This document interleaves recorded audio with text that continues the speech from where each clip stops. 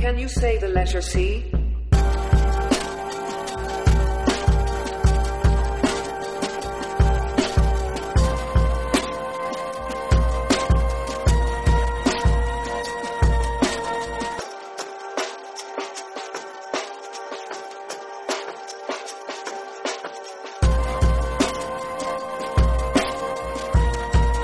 CNC Hunt Files. All right, jump right into it. Got a fun one for this week. Good buddy of mine, long time coming as far as podcast goes. We've got a lot in common. Our dad's got a lot in common, a lot of history there. So this is going to be fun. Beforehand, let's jump right into who makes the podcast go as far as the wheels of this operation. So Grizzly Coolers, you guys hear me talk all the time. Summertime, it's hot. Cole and I have had some days where it's been the 90s, 100 with the heat index. I go from working with him straight into farming. Man, that Grizzly 15 hard and the Drifter 20. Pack some cold beers, some water, an energy drink, whatever you need. Yeah, I mean, the Grizzlies, honestly, it's been great to work with them. Great people made right there in Iowa. Code WCB10, code WCB to get you 10% off. WCB10 is our Black Ovis code. Right now, I'm really pushing that arrow ID hard because I know there's a ton of you guys out there that are wanting to build arrows and either A, don't like it, or B, you don't have the time. Or maybe it's a combination of both. I like building arrows. I know when Cole has time, he likes to build arrows, but here's the deal. Everybody's busy. The cool thing about the arrow ID is you go on blackovis.com. You can pick your shafts, pick your fletching, pick however you want to build your arrow. 3 fletching, 4 fletch, whatever. And within a week to 10 days, they'll have them shipped to you. Done. You screw field points in, shoot them, sight your bow in, screw broadheads on, and go. Pretty legit. I've been to that facility. I've seen the people behind the scenes as far as how they're building these arrows and the intricate system that they've got. To be honest with you, it's probably as good, if not better, than any arrow building I've seen. I would have to say that most of them in there probably build a better arrow than myself, and I consider myself pretty good at it because I'm pretty anal when it comes to stuff like that. But they are very, very damn good at what they do, and specifically that's their job. That is all they do is they build arrows, cut shafts, like that's their job. So check that out, Arrow ID through Black Ovis. I can't say a whole lot, but they've got some new gear, Black Ovis gear. It's going to be coming down the pipe. I should have it in another week or two to do some testing with it, but just keep an eye on that. For early season hunts into maybe September, October, this stuff's going to be pretty legit. I better be quiet so I don't get yelled at because I've already probably said too much, but just keep an eye out on Black Ovis for some of their new apparel releases coming up. Let's see what else we got. Oh, Hunter's Box Club.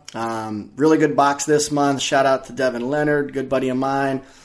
First box is still free, $29.99, I believe, still shipped to your door.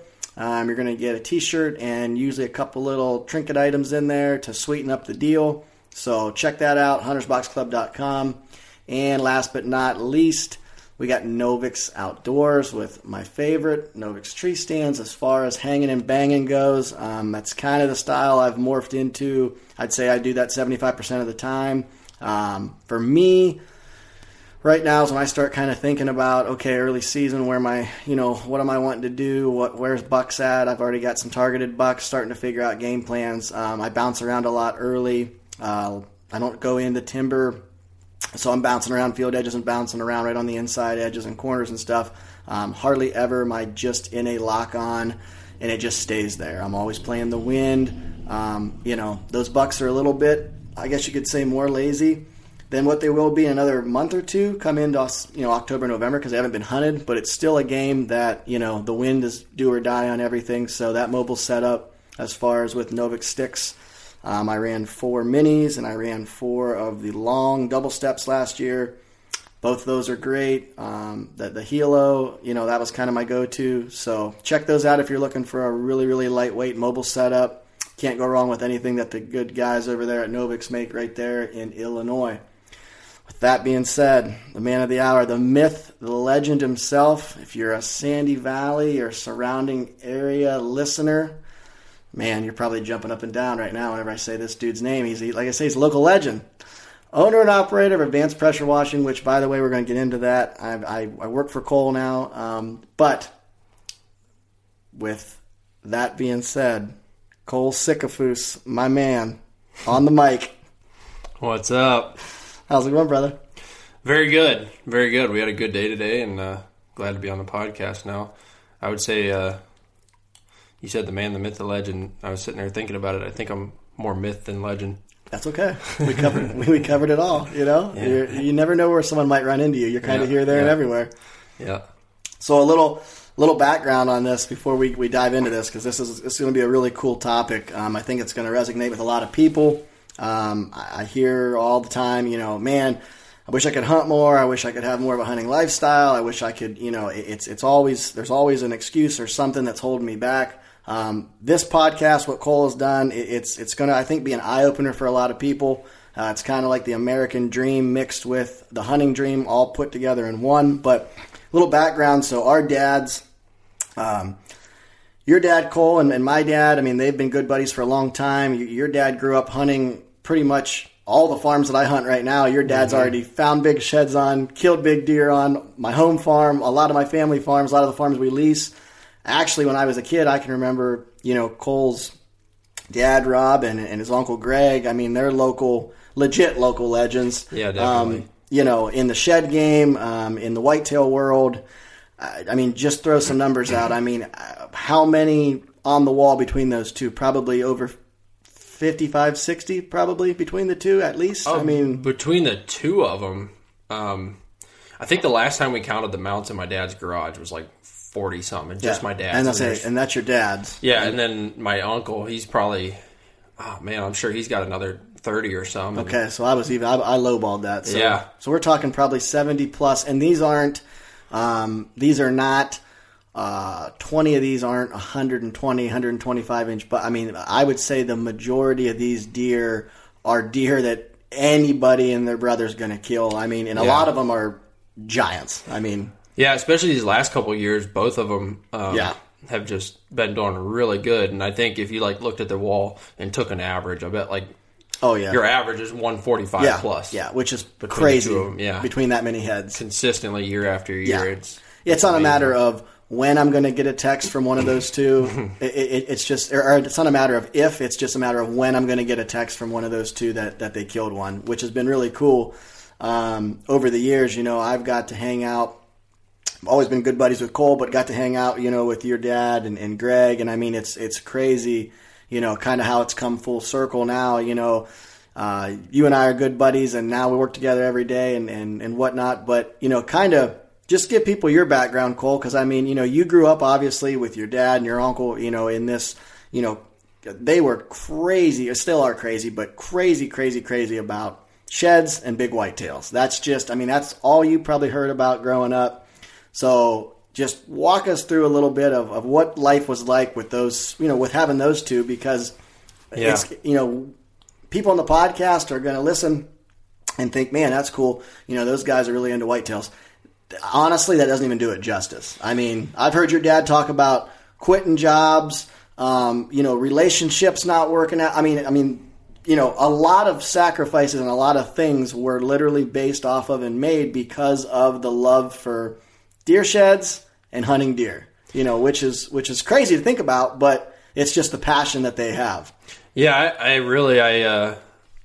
I can't express enough when I talk to the people about this. It's like I can't express enough how fortunate I am to have both of those in my network, both my uncle and my dad, and even a lot of their friends too. All the people that have helped raise me. I'm so unbelievably fortunate because those guys both eat, sleep, and breathe. Oh yeah, whitetail hunting, and more specifically whitetail hunting than anything else.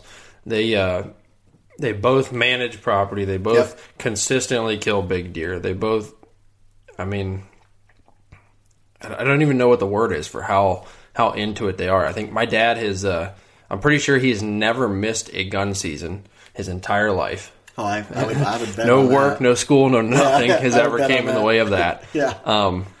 Obsession is a good word for most people, but that doesn't even describe, honestly, the level they're at, because there's a lot of people I know that are obsessed with hunting or obsessed with, but they're on a whole nother, it's a whole nother level. And I think too, it helps out a lot for them and myself to learn.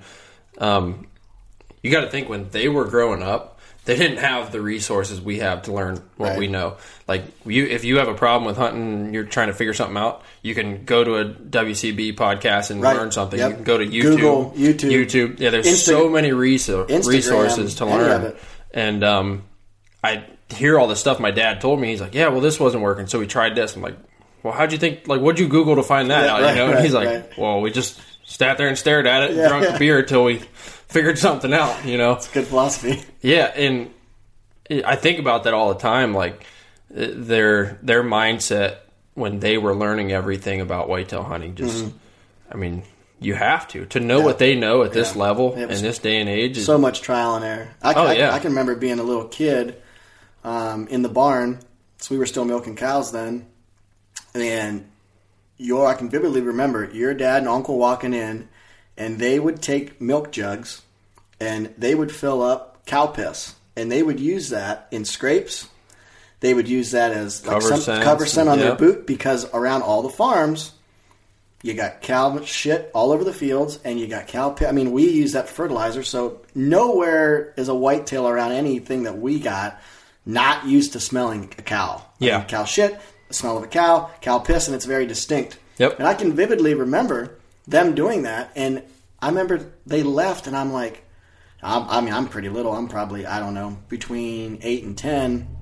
I can remember asking my dad, like, what are they doing? Like, what are they doing with that? And then he explained it to me, and I'm like, that doesn't make any sense. I'm like little, And then as a couple years go by, and I'm actually learning now. Now I'm bow hunting on my own. Now and I'm like, oh my God, that's genius. Like, then I find, like, now I'm doing, Like, now I'm doing that kind of stuff. Like, I'm rubbing my boots and shit before I go hunt. I'm, collecting cow urine, and I'm like, oh my God, it's genius. And they didn't read that anywhere. Like, they come up, like, that wasn't some, hey, I was on Instagram and this guy was showing a video collecting cow piss. Like, they learned that on their own. They come up with that, which is crazy because it's genius, but, like, they're like, hey, how can we mask our scent? How can we, what can we do here that'll be something, pee smells different if we put this inside. I remember your dad talking about they experimented with it in scrapes. Sometimes it worked great, sometimes it didn't. But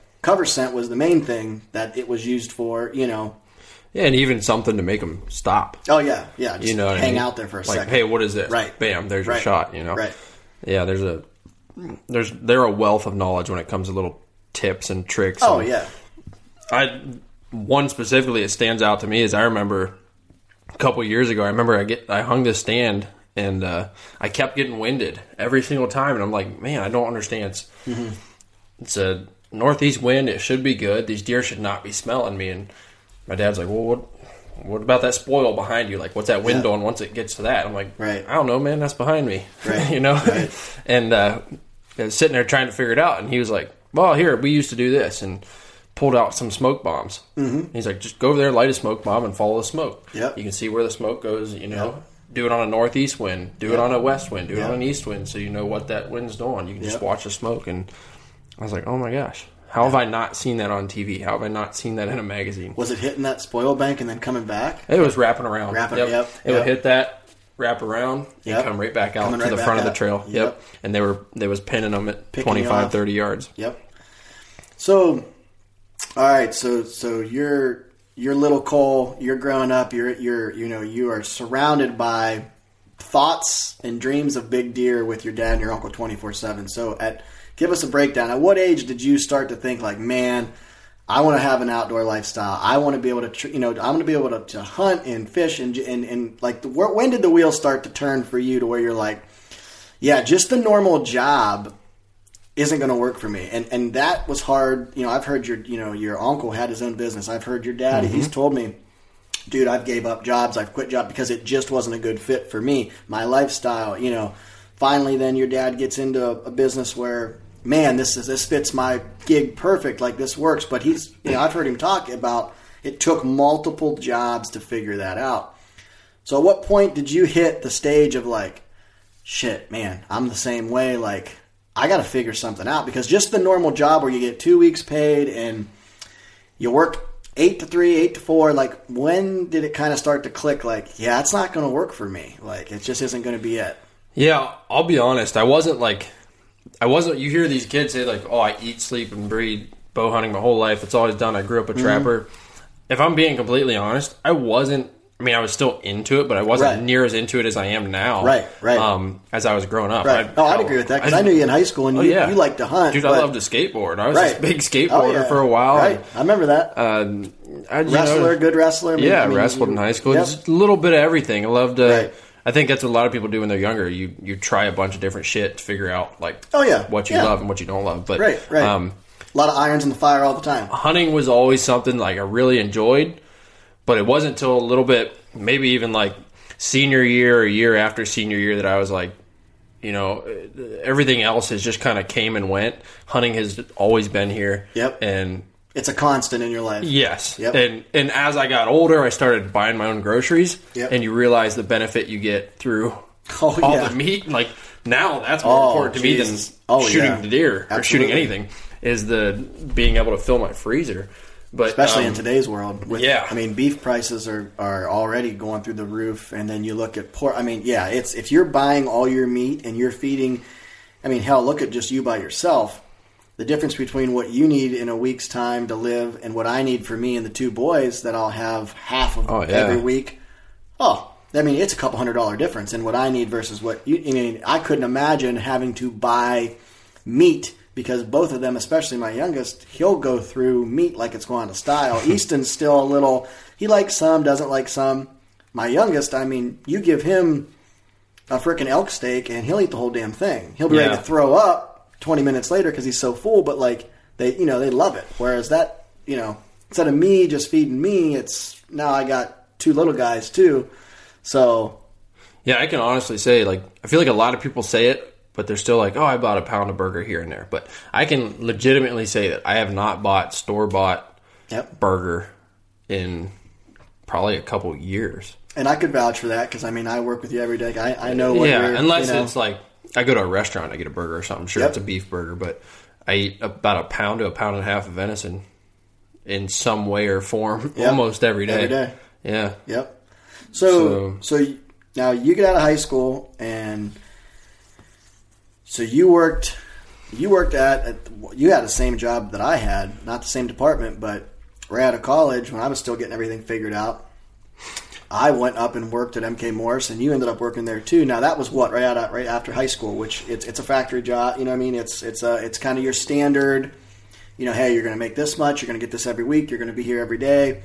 So walk me through that. You're doing that, and the job you had up there was a pretty good gig. It was kind of just you on your own. You could listen to podcasts. You kind of had your own deal going on, which was cool.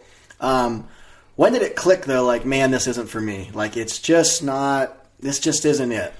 Yeah. So, as Clint said earlier, I'm the owner of Advanced Pressure Washing. It's a power washing exterior cleaning company here in Northeast Ohio. Backtrack a little bit. There for a while, actually, before I worked at MK Morris, I worked for an oil and gas company as a roustabout. Oh, yeah. I forgot about that. Yep. Yeah. That was right out of high school, right? Yeah. Yep. Roustabout. I forgot about that. Yep. 30 hours a day. Yep. Yeah. And, but while doing that, I was in charge of we were power washing the derricks before they tear them down, because you got to get all the oil and grease and shit off of there before they go down the road to their next drill site. Yep. And I was watching what these guys were doing. And I'm like, man, I could do this. Like, oh yeah, I could do this way better. Yeah. And so, long story short, I built my first power washing trailer while I worked there for that company, and like right about the time I finished my trailer and everything, I ended up having a little bit of a falling out with the company and parted ways with them. And I was like, well, perfect. I got my trailer built. I'm going to go right in and I'm going to steal all your work. And I quickly got humbled and realized that I'm vastly underqualified to just jump right into the oil field. Hey, hire me. Some 21, 22-year-old kid that I really didn't know anything about qualifications. I had no insurance. Running off Busch Light and piss and vinegar. Exactly. Yes, I was just looking for my next dollar and a good time. And man, I got $800. It's a Friday night. I'm freaking rich. Yeah, I remember reaching out to somebody. I was one of the oil and gas companies. I called them like, "Hey, you guys need any power washing?" And they're like, Well, yeah, possibly we can put you on a vendor's list. What's your insurance policy? Like, I don't know, I'm working on it. Yeah. It's like, we need like $3 million umbrella. I'm like, oh, well. Well, shit. Okay, well, I'm going to get off here now. Yeah, so I got humbled pretty quickly on that. And honestly, though, that was probably good for you.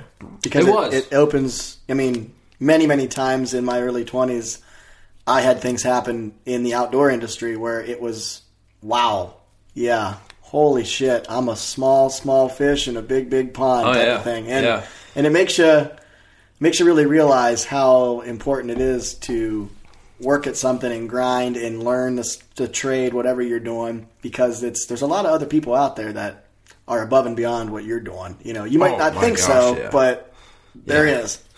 Yeah, and to fast forward a little bit, I could go in so many different directions with it, but to fast forward a little bit, I didn't ultimately end up working at MK Morris. I still had my first power washing trailer that I built set up. I wasn't using it, and I needed money, so I found myself at MK Morris. And now, what were you doing there at MK? Just so people, because it's a factory, it's a shop factory job. You know, like I was running laser welders when I was there. I was running 2 laser welders, and I was welding pretty much from start to finish. Afternoon shift. Even did about 6 months of midnights, which was absolutely fucking awful in my opinion. The only good thing about it was I could get home and hunt all day in the rut. But then you were so tired. Like it was a wicked. Dude, I was like 22 or 23. Yeah, and I was working an afternoon shift. Yeah. Oh my gosh. Yeah, I drank. I was gonna say, well, being that age, it was bad. A lot of bush lattes. You get off work at like 11 p.m. yeah, you got nothing better to do. You don't have to be at work again until 3 p.m. the next day. It's heading to the bar. Oh my gosh, every night. It was not good. Luckily, that did not last. It was probably a good thing. Yeah. But I worked. I did. Man, I'd be lying if I said I could remember the name of the department that I was in. But we heat treated the tips of. So we made bandsaw blades, right? And we heat treated the tips of the blades, tempered them to create the hardness in them. Yep. You know, and that's what I did. I was in my own department. I was on a day shift job. Yep. And I didn't have to talk to nobody. Didn't have to deal with nobody. It was honestly kind of great. They treated me very well there. I was going to say it's a good place to work if that's a job for if that's the standard. Hey, I want a day shift, whatever. I'm going to go. You know, what I mean, I would recommend anybody to apply there if they were looking for a job. Right. Yep. Northeast Ohio, Canton area. They did. They treated us well, and I hear they're still doing the same thing. But the thing that happened with me, and I don't know. I honestly don't remember if I saw a commercial or something for a power washing company doing residential, like house washing, driveway surface cleaning, stuff like that. I don't remember what exactly I saw, but I was like, hey, I got a trailer. I can do that. I can do that. Yep. So I did first couple jobs. I grabbed the trailer on my off days from working at the factory. I was going to say, you're still got your factory job, but you're dipping your toes in the water. We're gonna I was like, hey, maybe I can go make a couple extra bucks on the side. I had zero money management skills at the time, and so any dollar I made, I used very quickly. And at the local bar and tavern, some local, some not local, all over. And maybe a strip club or two. I mean, hey, they need money too. They're putting kids through college and different things. Yeah, it is just trying to support people. Hey, it had nothing to do with the women. Friendly people helping friendly people. That's right. And so I started doing a little house washing on the side. And at the time, dude, I'd take that green tip on that power washer and I would just beat the shit out of people's siding. Oof. Just because I was like, this is the way to do it, you know? Yeah. And mind you, green tip in the power washing world, that's a high pressure. And if you don't know what you're doing, you can ruin a house real quick with that. If you ever drove down the road and you saw somebody's house and it looked like Zorro. It looks like the Zorro marks on the side of the house. That's somebody that used way too much pressure. That was Cole in his early 20s. Yeah, possibly. I hope they don't call me. But, yeah, and about that same time I started learning I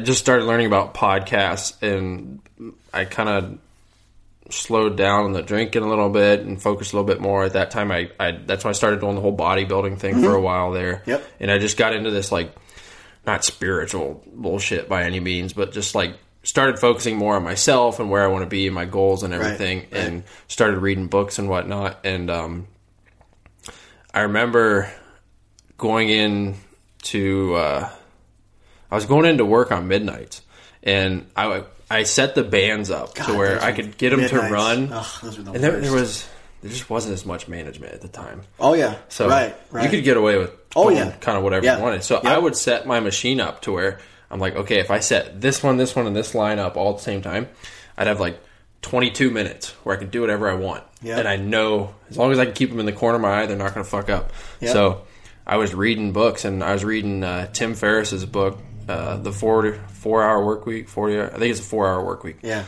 And that book just lit a fire in my ass to kind of try to take the business somewhere else. And I was still on the fence about it. And then me and another buddy started talking about possibly wanting to do a Western hunt. Mm-hmm. And I remember telling them I want to take a vacation. And they're like, well, we can give you that week off, but it's going to have to be the following week because we need your department filled that week. I was like, well, at this point, this is when things are starting to click. Hey, I want to take it now. I didn't. I was so new to like the whole like factory work. I guess the standard work life. I was like, wait, you're gonna tell me when I can't this time, go on vacation, but now you're gonna tell me when I can take it. Wait a second. Yeah, it just did not sit well with me at all, none whatsoever, and so I had to start, that between like not being able to take the vacation when exactly I wanted to take it, and then reading these books about automation and building systems and actually turning a hobby into a business. And I learned so much more about power washing. I found out about soft washing opposed to using high pressure. Mm-hmm. You're able to do jobs easier, faster, and it yields a better result. Mm-hmm. From the job. So things are starting. So now at this point in Cole's mind, I'm guessing wheels are starting to spin on, hey, I want to be able to hunt and do what I love to do and what I want to do. Hunting's been a constant in my life. I want to be able to enjoy and hey, when I want to go, I want to be able to go. Not, hey, sir, hey, ma'am, do you mind if I use my week that I earned this week? Oh, well, no, you got to do it. At this point now, I feel like the gears are grinding on, man, this just might not be for me. Yeah, I started looking at like, okay, what do I want out of the rest of my life here? Mm-hmm. And although I was chasing $1, I realized it was more freedom than money. Right. Right. You see it all the time in books and everything. Rich people have a lot of money. Wealthy people have freedom. And that is the ultimate goal, is freedom. Yep. You can live comfortably. If you wanted to, you could live comfortably on $25,000-$30,000 a year and have more freedom and be happy as hell. Yep. Or you could live on $120,000 a year, but be strapped, have no freedom, and hate your life. Yep. Yeah, freedom is what makes people happy. And that balance, that ratio to a little bit of money, a little bit of freedom. Yep. That's a solid balance to reach for, and that's what I started looking at. And so I did the numbers one day. I was like, okay, after taxes and everything, what do I make at MK Morris at the end of the day? And I was like, okay, I need to if I wash like 2 houses, I'll match what I make in a full paycheck a week or 2 weeks or forget whatever it was at MK Morris. So I was like, all right, I'm out. I just up and quit one day. It was kind of a very random thing, but I should have done it. Looking back, I should have done it years before. So at this point now, freedom of I want to be able to do, because right now at this point in the game, you are just kind of getting into Western hunting, because whitetails and turkeys, it's in sheds you've done your whole life. You're starting to. I can remember you in early 20s.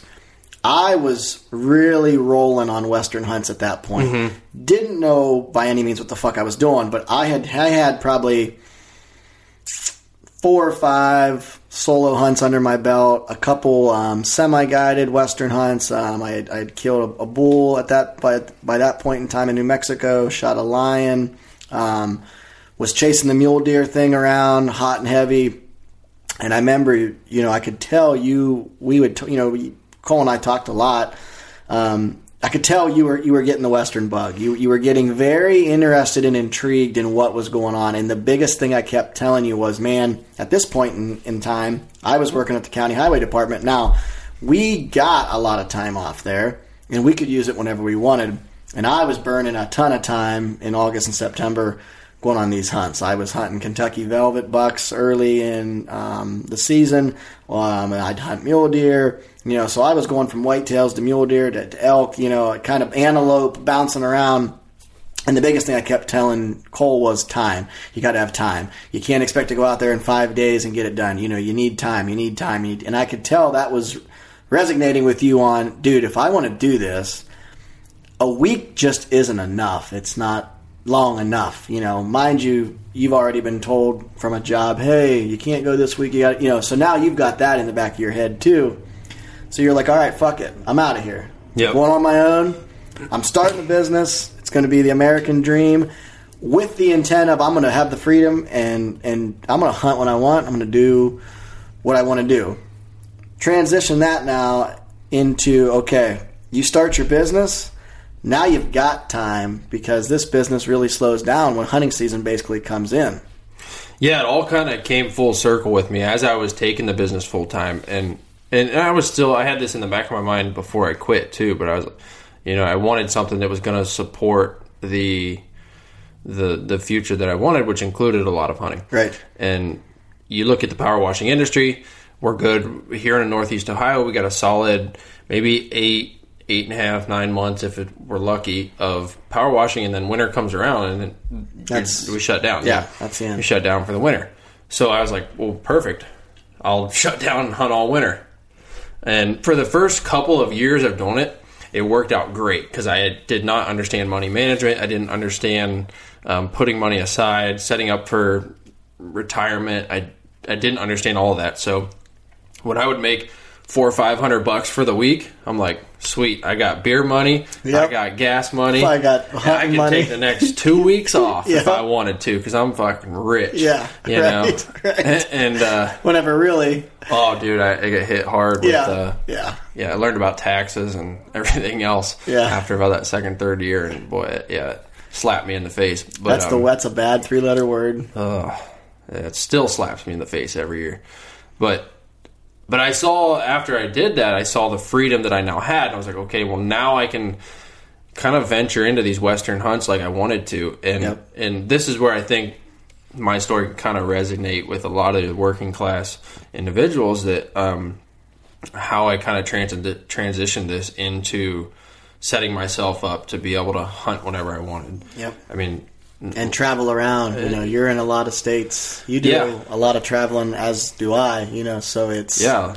Last year Logan and I spent like 22, 23 days in Colorado, plus a mule deer hunt, and most people are lucky if they got a week to go do that. Oh, realistically. Yeah. You guys damn near took off for a month and said... We pretty much did. Hey, we're heading west.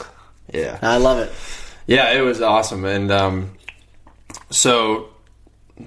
basically what I did was I still didn't have a whole lot of money. I just had what I was making, and I built the power washing business to, like, a lot of people mess up. I think they think, oh, well, I need to, if I want to hunt for the rest of my life, per se, whatever. So it could be any hobby. You use hunting. Somebody said, oh, I want to hunt for the rest of my life. I need to be a professional hunter, and I need to have a TV show. Yeah. When in reality, there's another route that a lot of people can go to hunt every single day if they wanted to. Yep. That has nothing to do with it. And so many people miss that route, but I think that's actually the easier route to go. Instead of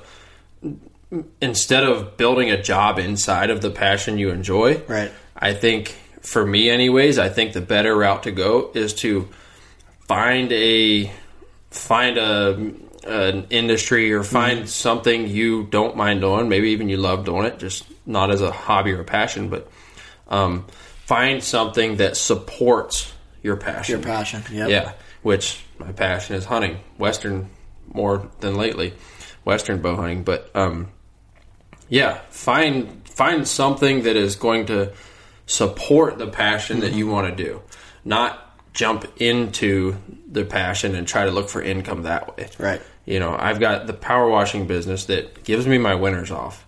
It allows me to save up and budget for whatever. Say I want to take a month off, I can look at my numbers and go, okay, I need to budget this much money to get through a September elk hunt. Yep. And I need to send out this much marketing material to make sure I have work when I get back. Stuff like that. I think it's often missed. Yeah. No, I agree. I mean, I think there's a lot of people that think, oh, the only way I can quote unquote hunt all the time is if I'm working in the hunting industry or I'm hunting, quote unquote, hunting for a living, which is, it's hilarious to me because nobody gets paid to hunt. That's like a huge, everyone is like, oh man, that's cool, Clint. You're basically getting paid to hunt. This isn't the 1800s. Yep. Nope. The government's not. Nope. I mean, I get paid to write articles, podcast, work with sponsors, work, photography. No one actually pays me to go hunt Colorado mule deer. No one actually pays me to go shoot a whitetail. Like, nope. I'm not getting paid to hunt anything actually. And that's how it is. Kurt just went full time with the podcast. My good buddy Bo Martonic, who was just on last week's podcast, he just went full time. And us three, we always laugh about it. I'm like part-time, midway there. Everyone, oh, that's cool. You get paid to hunt. Nope. Not one penny of me is getting paid to hunt. I get paid to do things in the industry, but I am not getting paid to hunt anything. Not at all. No, and I think a lot of people even probably look at you guys, Kurt, Bo, all them guys, and they're like, oh, they pretty much just hunt for a living, or they get paid to hunt. Right. No. No. Kurt is in the podcasting and communications industry. Yeah. He's in the networking industry. Yeah. Social media industry. Yes. What him and Bo do in a weekly basis on Instagram alone, most people couldn't do all that in 3 months. And that's what they they get accomplished in a week, most people wouldn't be able to do in 3 or 4 months if you made them do it. Yeah. And that's just on promoting the podcast for the week. It's crazy what all entails there. But I think the only guy that ever finishes a hunt and waits on a paycheck is a guide. Yeah. That is literally, unless I'm missing some, maybe there's somebody out there, I don't know. Yeah. But I don't care if you're Jim Shockey or you're one of us guys, Bo, any of them guys, unless I'm missing something, I don't think you're getting a paycheck at the end of a hunt. But when they finish a podcast, they're getting paid. Yeah. They're doing something that supports their passion. They're not trying to make it in their passion. Yeah. No, absolutely. So, all right, so you start advanced pressure washing. You got this business rolling. Now you're really getting into Western hunts. Now this is where I get all giddy to talk about, because I can remember, you bringing up, man, I think I'm going to go solo. I think I'm going to die, and I remember us having a phone conversation, and I'm like, man, you just got to dive in and do it. You're either going to love it or you're going to hate it. I'm like, I think you'll love it. So your love for Western hunting, you've grown up hunting whitetails, and very similar story to me. Whitetails, turkeys, sheds, that's all we knew. That's all we did. I found out what Western hunting was and fucking just became obsessed isn't even the right word for it, but that's just the word I'll use. It's all I think about. It's all I want to do. Spot and stock. I don't care if it's elk, mule deer, antelope. Doesn't matter. Whatever. You start to break into the Western thing, and I believe you and Logan went on a few hunts. Yep. And then the solo thing comes in, and that solo gig is cool because it's solo. You don't have to worry about anybody else. You don't have to rely on anybody else, and you don't have to base your time. You want to leave on a Wednesday and last minute change it to Tuesday night? You do it. You're going to come back Friday, you decide, fuck it, I'm staying till Sunday, you do it. It's all based off of you, and I think that intrigued you because you're not having to worry about anybody else. But it's a big plunge. It is, for sure. It's a big plunge. And I'll say something that helped me too, that I think might bring some value to people here, is that when I say I didn't have a whole lot of money jumping into my Western hunting, I didn't. Right. I wasn't a sponsored hunter. Right. Same thing. I just wanted to go. I remember My first Western hunt was me and Zach McCall went on a rifle antelope hunt. Yep. I had a connection out there. He was like, hey, apply for this unit. Go out here, you'll see goats. And we did. There was more goats than people. Right. We had a blast. We both shot goats. The old speed goat. Me and Zach McCall. Yeah, it had an absolute blast.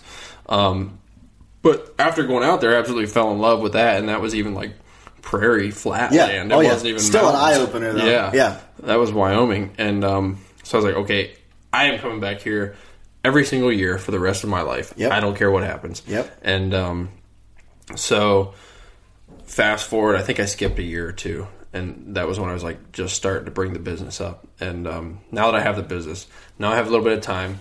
I had time, still not managing my money, but I had enough to where like I could make it work one way or another. So I went through this like 2 or 3 step process to figure out what I want to hunt and how I can make it happen. Yep. And I looked at a couple things. I looked at what animal did I want to hunt, and that was a mule deer. Yep. They have the biggest antler to body ratio.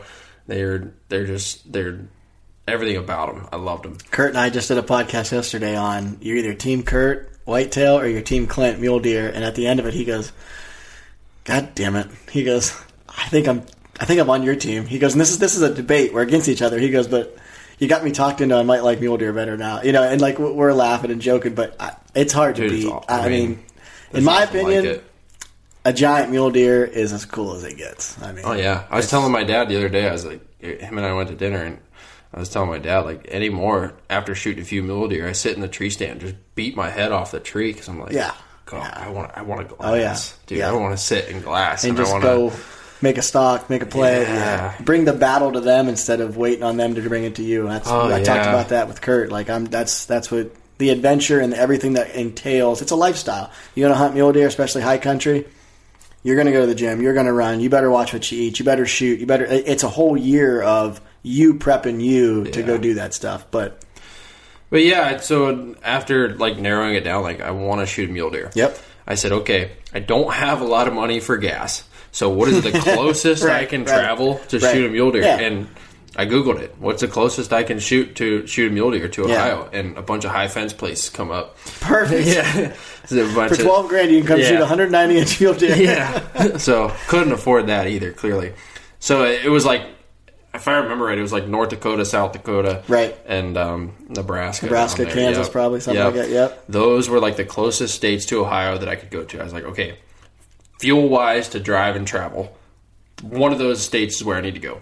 Right. So then I looked at tag cost compared to availability. Yeah. How much does a tag cost? How easy is it going to be for me to get? Yeah. And long story short, I went through like North Dakota, I went through South Dakota, I went through Nebraska.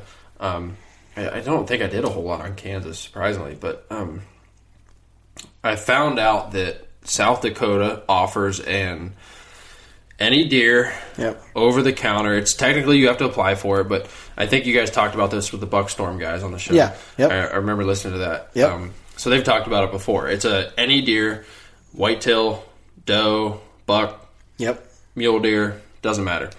Archery tag, at the time it was like $286, I think it was. Which is super cheap for a mule deer tag. It was an archery tag. Obviously, you don't get a rifle with it. But so after running the numbers with everything, it was like, okay, South Dakota's the shortest drive. I can get a mule deer tag, guaranteed tag, for $286 with a bow. So I talked about it with a few friends, which you guys know, Justin Lindemood and Drew Harding. Yep. They went out with me on my first mule deer hunt. I remember that. I think it was their... I don't know about Drew, but I know Justin had been out west before, but I don't know if he'd hunted mule deer or not. But us three went out, and that first trip was everything from a learning experience to a absolute blast. Oh yeah, I mean, that trip really set in stone for how much I love Western bow hunting, mule deer specifically, because I mean, hell, I think between the three of us, we were there for like 6 days, and we found I want to say we brought home like close to 30 sheds. Mm-hmm. And it's like, dude, a lot of people aren't even doing that in a whole season in Ohio with whitetails, you know? And, but yeah, so I was able to narrow it down, and I mean, I did that hunt. I'm still doing that hunt to this day. Right. I was going to say, that's like one of your favorites. Yeah. Yep. It took me for that first trip. I shot a doe mule deer. My first mule deer was a doe. Second to last day of the season, or of the hunt, I mean. And thank God it was within dragging distance of the truck, because I don't even think I had a frame pack. I had no clue what I was doing. Throw it in your bag and go I didn't with even think about it. Right. I remember, like, looking back, I think about that hunt, I'm like, geez, had I killed an actual, like, decent mule deer 4 or 5 miles from the truck, I don't know what I'd have done. Just bear hug a quarter and carry it back. Yeah, I think I had like a Walmart Alps pack. Shoved the fucking grunt call and some powdered coffee or something in there. I don't remember. I don't even know what the hell I had, but that's funny. Yeah, maybe some electric tape. I feel like I always pack that. But yeah, so learned a lot on that hunt. Had an absolute blast with them guys, and I continued to go back every year. The following year, Logan Sellers ended up started coming with me, and I'll say the first 3 years of going out there, I didn't shoot a buck, but we learned more each time, and took away from the hunt each time. And fast forward to year 4. I mean, that's all part of it, especially when you go from Ohio hunting to Western hunting. I mean, it's a big learning curve. You know, I mean, it's a totally different style. It's a totally different. The whole hunt is completely different, and it goes back to correlating with business as well. Like it's the same thing. You have to learn what works and invest heavily in it. Figure out what doesn't work. And if you watch Shark Tank, Kevin O'Leary would tell you to take it out back and shoot it. Yeah. You know, figure out what doesn't work. Quit doing it immediately. Take the effort you were doing, that you were using on that thing, and apply it to what is working. Right. And you'll set yourself up for success by gradually doing this over the time. And I've done that in my business, and I've done that in Western bow hunting, learning how to do that as well. Like, you figure shit out slower. I'm constantly telling myself, move slower. Oh, yeah. You can never move slow enough. Yep. And you oh, I get it. I'm I mean, sitting here in my mind, I'm picturing all the bucks that I jumped. It was, I mean, it was my 4th year, 4th different unit in Colorado till I scored, you know, and I mean, and it was, those first 2 years, I mean, the stupidity of not knowing any better, the fuck ups I made on some really, really good deer, like, I'd do anything to have those opportunities back. Oh my gosh. And I just didn't know any better, you know, I just didn't know, you know. Yeah, you beat yourself up over it, but it's like, at the same time, it's like, all right, did I really even... Right. Yep. You can't go back and change it. Now, what year did you jump into the solo deal? Because I know that was something that really intrigued you, and you were really looking forward to, like, being like, hey, I'm just going to dive in and do it. I might like it, might hate it. We're going to find out. Because that's really the only way you're going to find out. You know, I can tell someone how much they might love it or hate it. You could tell someone now that you've done it, hey, how much you might love or hate. But until you actually go dive into solo hunting, when you're states and, you know, 20, 30 hours away from home, like, it's all on you. It's different. It's very different. Yeah, it was one of those deals where it's like, I had the time off. Right. And I was like, I have the point. I want to use it. Nobody else. I would have went with somebody else, but I didn't know anybody else, or not so much of a people person. Maybe I knew some people, but I just don't like people enough that I wanted to go with. So you said, fuck it, I'm just going to... Yeah. So I was like, well, fuck it. I can draw this tag in Wyoming. And odds are low. It was a general mule deer tag, but I wanted to go. And I love being outside of my comfort zone more than being in it. So I jumped in, drew that. That was, God,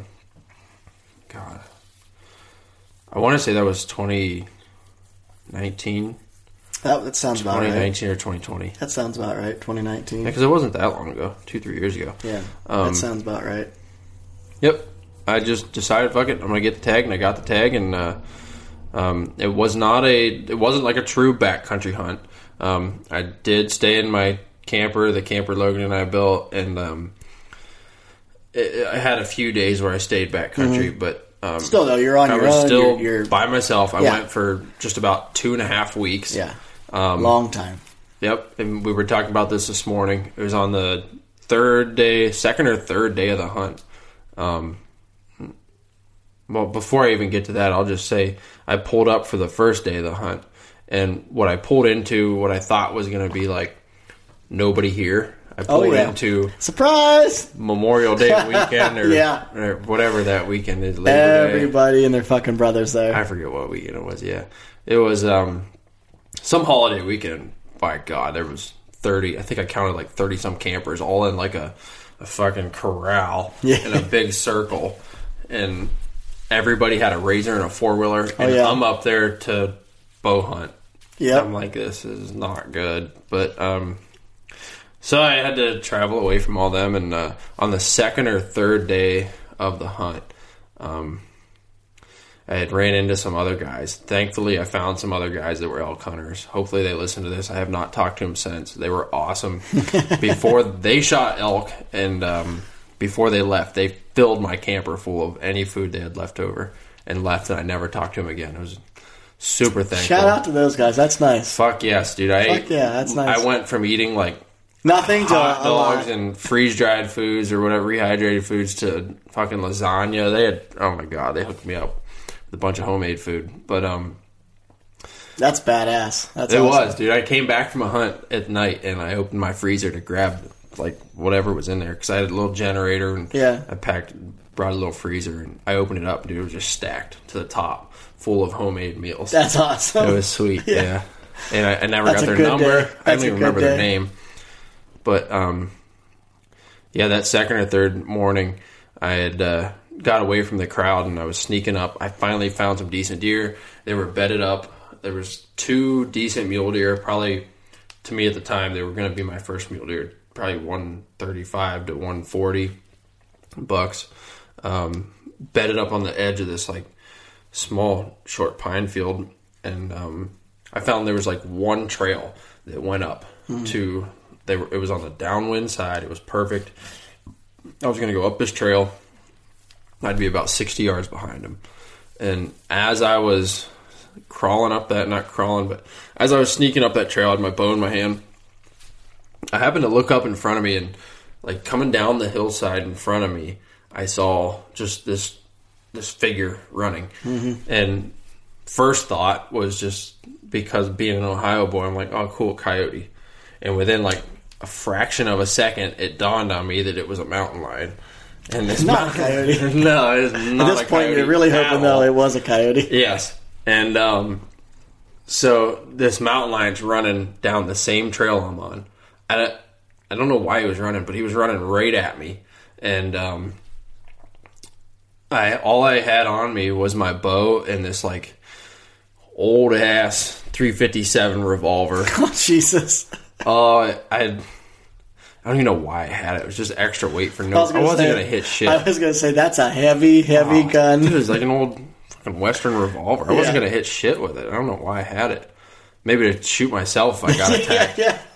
Before you get killed, mauled to death, I'll just shoot myself. Put myself out. That's why I brought it. And that's great.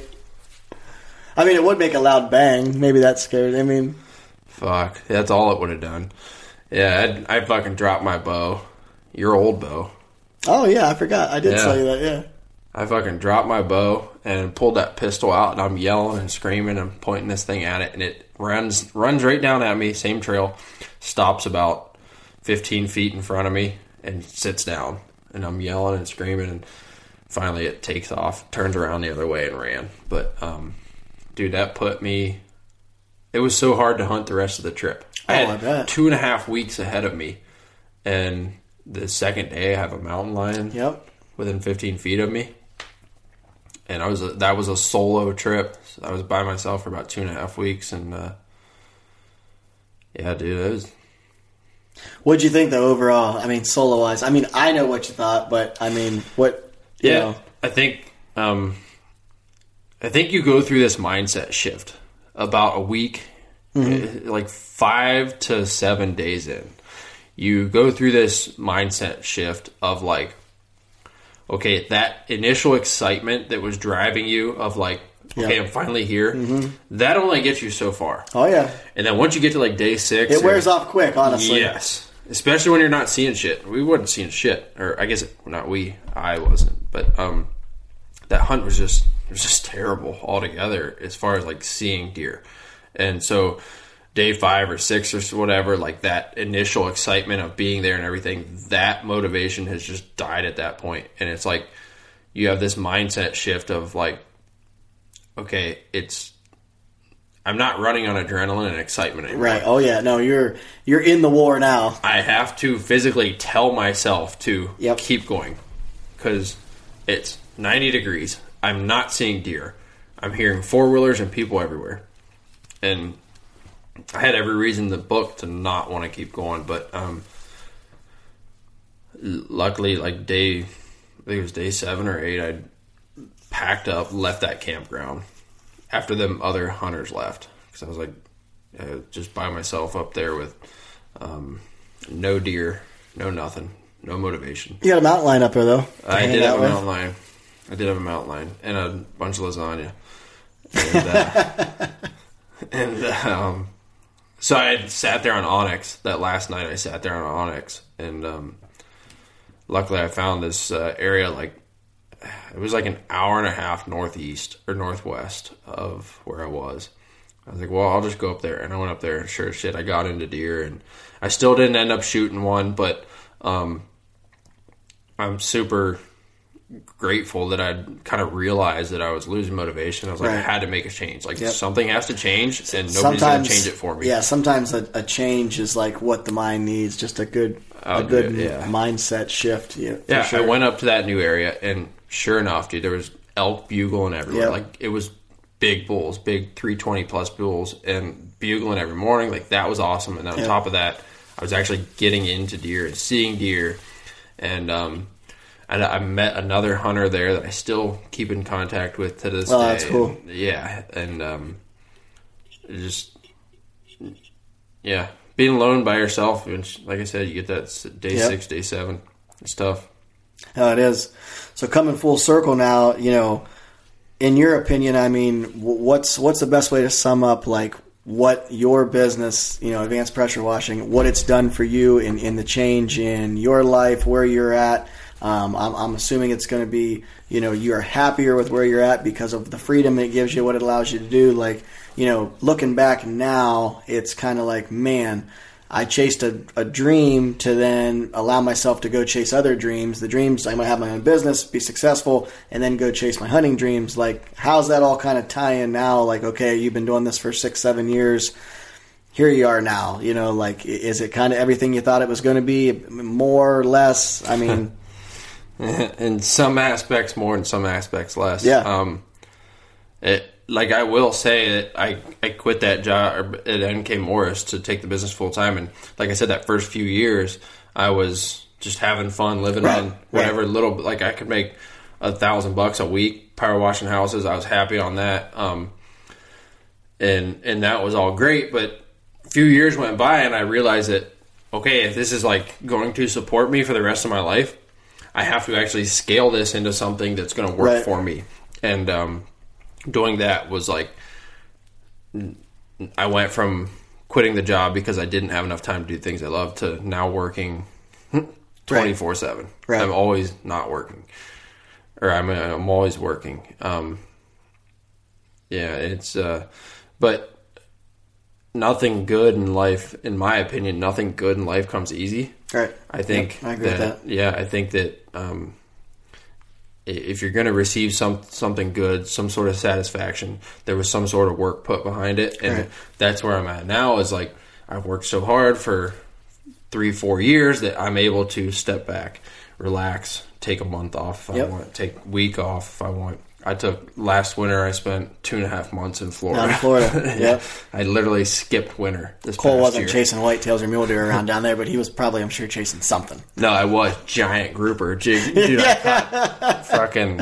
Yeah, you did. I do remember the pictures. 100-pound grouper with my uncle and sharks, and I have so much sheep head in my freezer. So it's like, I built something that supports the lifestyle that I want. And yep. I think that's very doable for many people out there. Yep. It's not going to be easy, but it will be very rewarding if you're willing to find out what's working, reinvest in it, find out what isn't working. Weather the storms. Yep. Yeah, if you can overcome the adversity and just keep going through the hard times, there's definitely good times on the end of it. But light at the end of the tunnel. Absolutely. Yeah, absolutely. I mean, it's kind of the American dream, I mean, for guys that will come to me, man, I'd love to have more time to hunt. I'd love to, okay, well, a lot of that's going to be a life change of some sort, a sacrifice change. And I mean, I don't care if it's a job, relationships, whatever. I mean, you're not going to do, quote unquote, what you want to do and have everything just come easy and handed to you. I mean, that's just not how it works. No. I mean, I've missed out on a lot of things chasing the hunting dream and wanting to be a writer and wanting to be in the industry and make a decent living at that and having the freedom to do that. You quit a job that a lot of people would give to have. They'd give a lot to have, but it just wasn't giving you what you needed out of life. So you had to freaking make a change. And a lot of people, they live in this box and they don't ever want to leave the box. I would love to do what Cole does, but ooh, God, I'd have to quit my job and start doing that. Oh, fuck, nope, not going to do it. And then 30 years go by, and that same person's the guy that's like, wow, my life's almost over, or it's half over, or whatever. I really wish I would have took that plunge and went and did what Cole did, or what Clint did, or Kurt, or go chased what I wanted to chase as far as dreams and what, like you said earlier, whatever your passion is. I don't give a shit if it's skateboarding or bow hunting or fucking whatever you want to do. But if you don't have time to do it, how are you ever going to enjoy it? And people that say, "Oh man, I'd love to hunt more, but I just don't have the lifestyle to do it." I mean, no one's got a gun realistically to your head that's making you stay in that box. You can leave the box. Oh, yeah. And a lot of people, they're scared to death. Here's what I know. Here's what I do. I just can't fucking leave the box. And it's like, if you only live in that box, what you're getting is what you're getting. No one's going to come put anything in your box. No one's going to come hand you another box. Like, that's it. You got your box, you live in the box, and that's it, Yeah, and for me, the box, people thought I was nuts. I gave up a county job, which is a county highway, which is a state job. You're fucking crazy. I wanted to farm. I wanted to be in the hunting industry, doing the writing, doing the podcast. Now this job, it's cool for me because this job works out great working for you. I can power wash 7-8 hours a day, and then I can still go farm, still do my hunting stuff. So with the kids, it works out great. But it took me a long time to put all these pieces together. And the first year I quit the county, it was a shell shock. Because for 10 years, I was used to I am getting this much money every week, whether I'm at work or I'm not at work. Mm-hmm. I'm getting that. Here's the set amount. This is what I'm getting. I'm getting benefits. I'm getting time off. But the problem was, it just wasn't enough. And I wanted the freedom of, hey, when I want to go, I'm going to go. When I want to do that, I wanted more. And in order to get more, I had to leave my box that was that job of 10 years. I had to leave the box. And it's scary to leave the box. But now, because I've left that, opportunities like this podcast only happen because Kurt and Eric know I've got the time to put into this. The writing opportunities, that stuff all has taken place because I left the box. For you, it's the same deal. Like, you've got all these opportunities now with your business. You got lots of big trips planned coming up in the near future. Lots of things you want to go hunt. You're building points. You're doing this. You're doing that. Could you have still done that working at MK? not saying you couldn't have, but it would have been a very small scale compared to what you're doing now. You ain't leaving for 3 weeks working there and having a job when you get back. No. They'd tell you real quick, go ahead and go. We'll send you your last paycheck. Adios, amigo. Yeah. You know. Yeah. Yeah, no, I think it's like a lot of people live in the comfort zone. Yep. And they think that okay, I'm happy here. I like what I do and maybe do whatever. But I guarantee you deep down you want more. You might not say you want, but everybody does. Yeah. That's human nature. Exactly. It's human nature. We always want more. Right. And you don't learn anything in the comfort zone when you're just living there comfortably. You're either getting better or you're getting worse. There's no such thing as being static with something. Yep. In life, hobbies, business, skills, Absolutely. learning anything. There's no such thing as just being static, staying right there. You're either getting better or you're getting worse. Yep. And so many people are sitting in that box just getting worse. And there's a lot of opportunity out there, and you got to step outside your comfort zone because that's where you're going to learn. That's where you're going to learn new things. You're going to fail, but that's all right. If you look at statistically, the most successful people in the world, they're not successful because they've had more success than anybody else. They've had more success than anybody else because they failed more than anybody else. Oh, yeah. I mean, that's the reality of it is if you want more out of life, you got to fail more. Yep. And learn from it. I mean, a lot of people settle. And I mean, I've used that as my hashtag and slogan on this podcast. I close every one of them out with, hey, you guys know what to do. Don't fucking settle. And that's for life. That's for bow hunting. That's for women. Whatever. I mean, anything. I mean, a relationship. I mean, anything that you do, if you're settling, I mean, you're going backwards, realistically. I mean, just like my Western bow hunting. Like, I went to South Dakota 4 years in a row or 3 years in a row and didn't kill a nice buck. And now here we are, year 4. Yep. I've learned a lot. Or year before last was year 4. I shot a really nice buck. Yep. Really awesome mule deer. And the following year, this past year, I shot another mule deer back to back. So I went 3 years of not killing anything to 2 years in a row now killing nice deer. Yep. Figuring it out and learning and...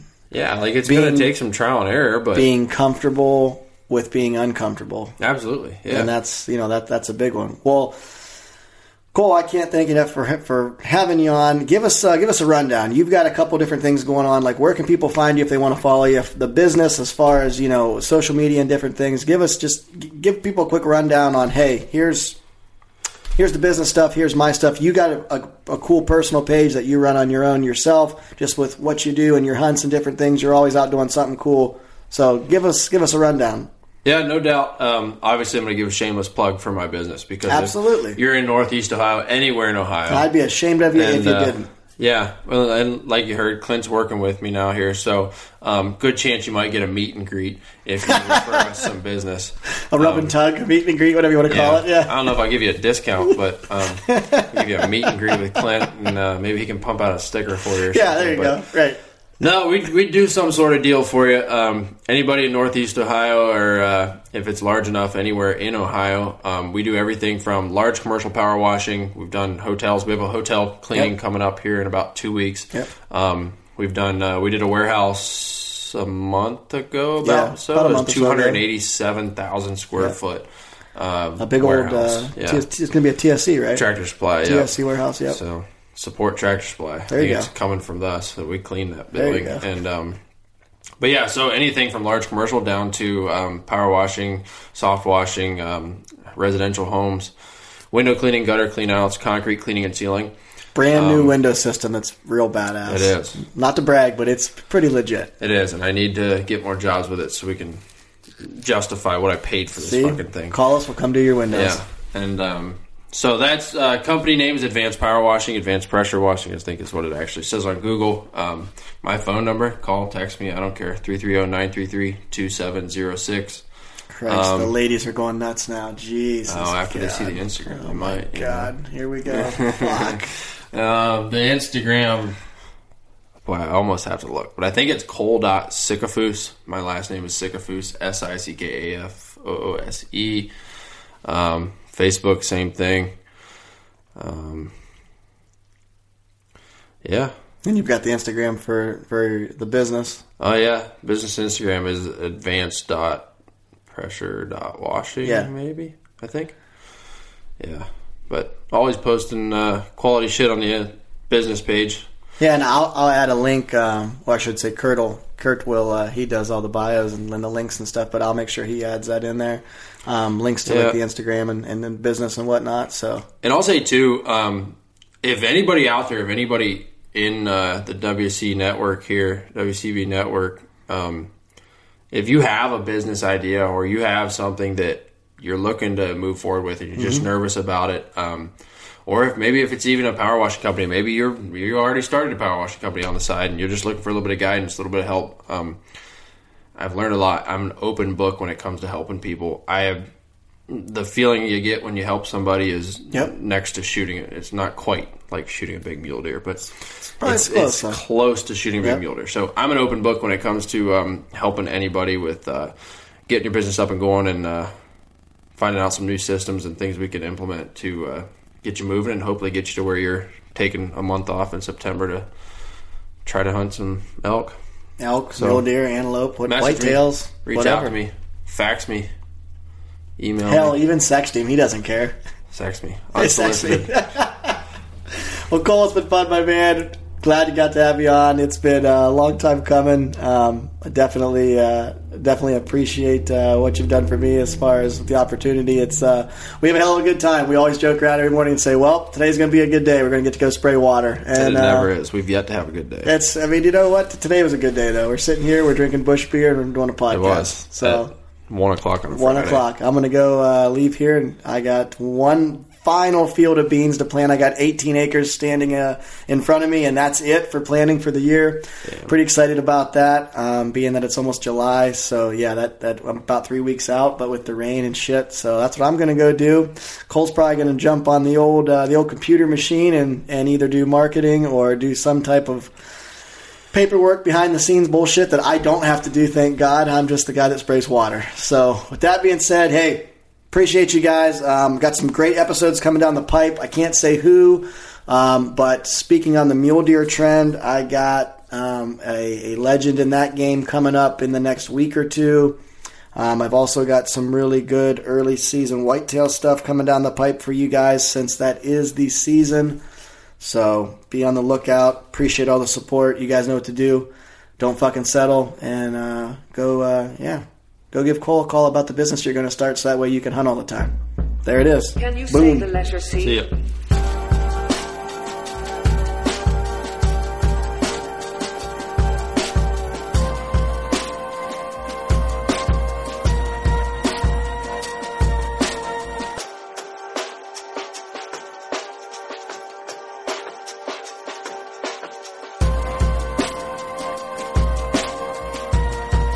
CNC Hunt Files.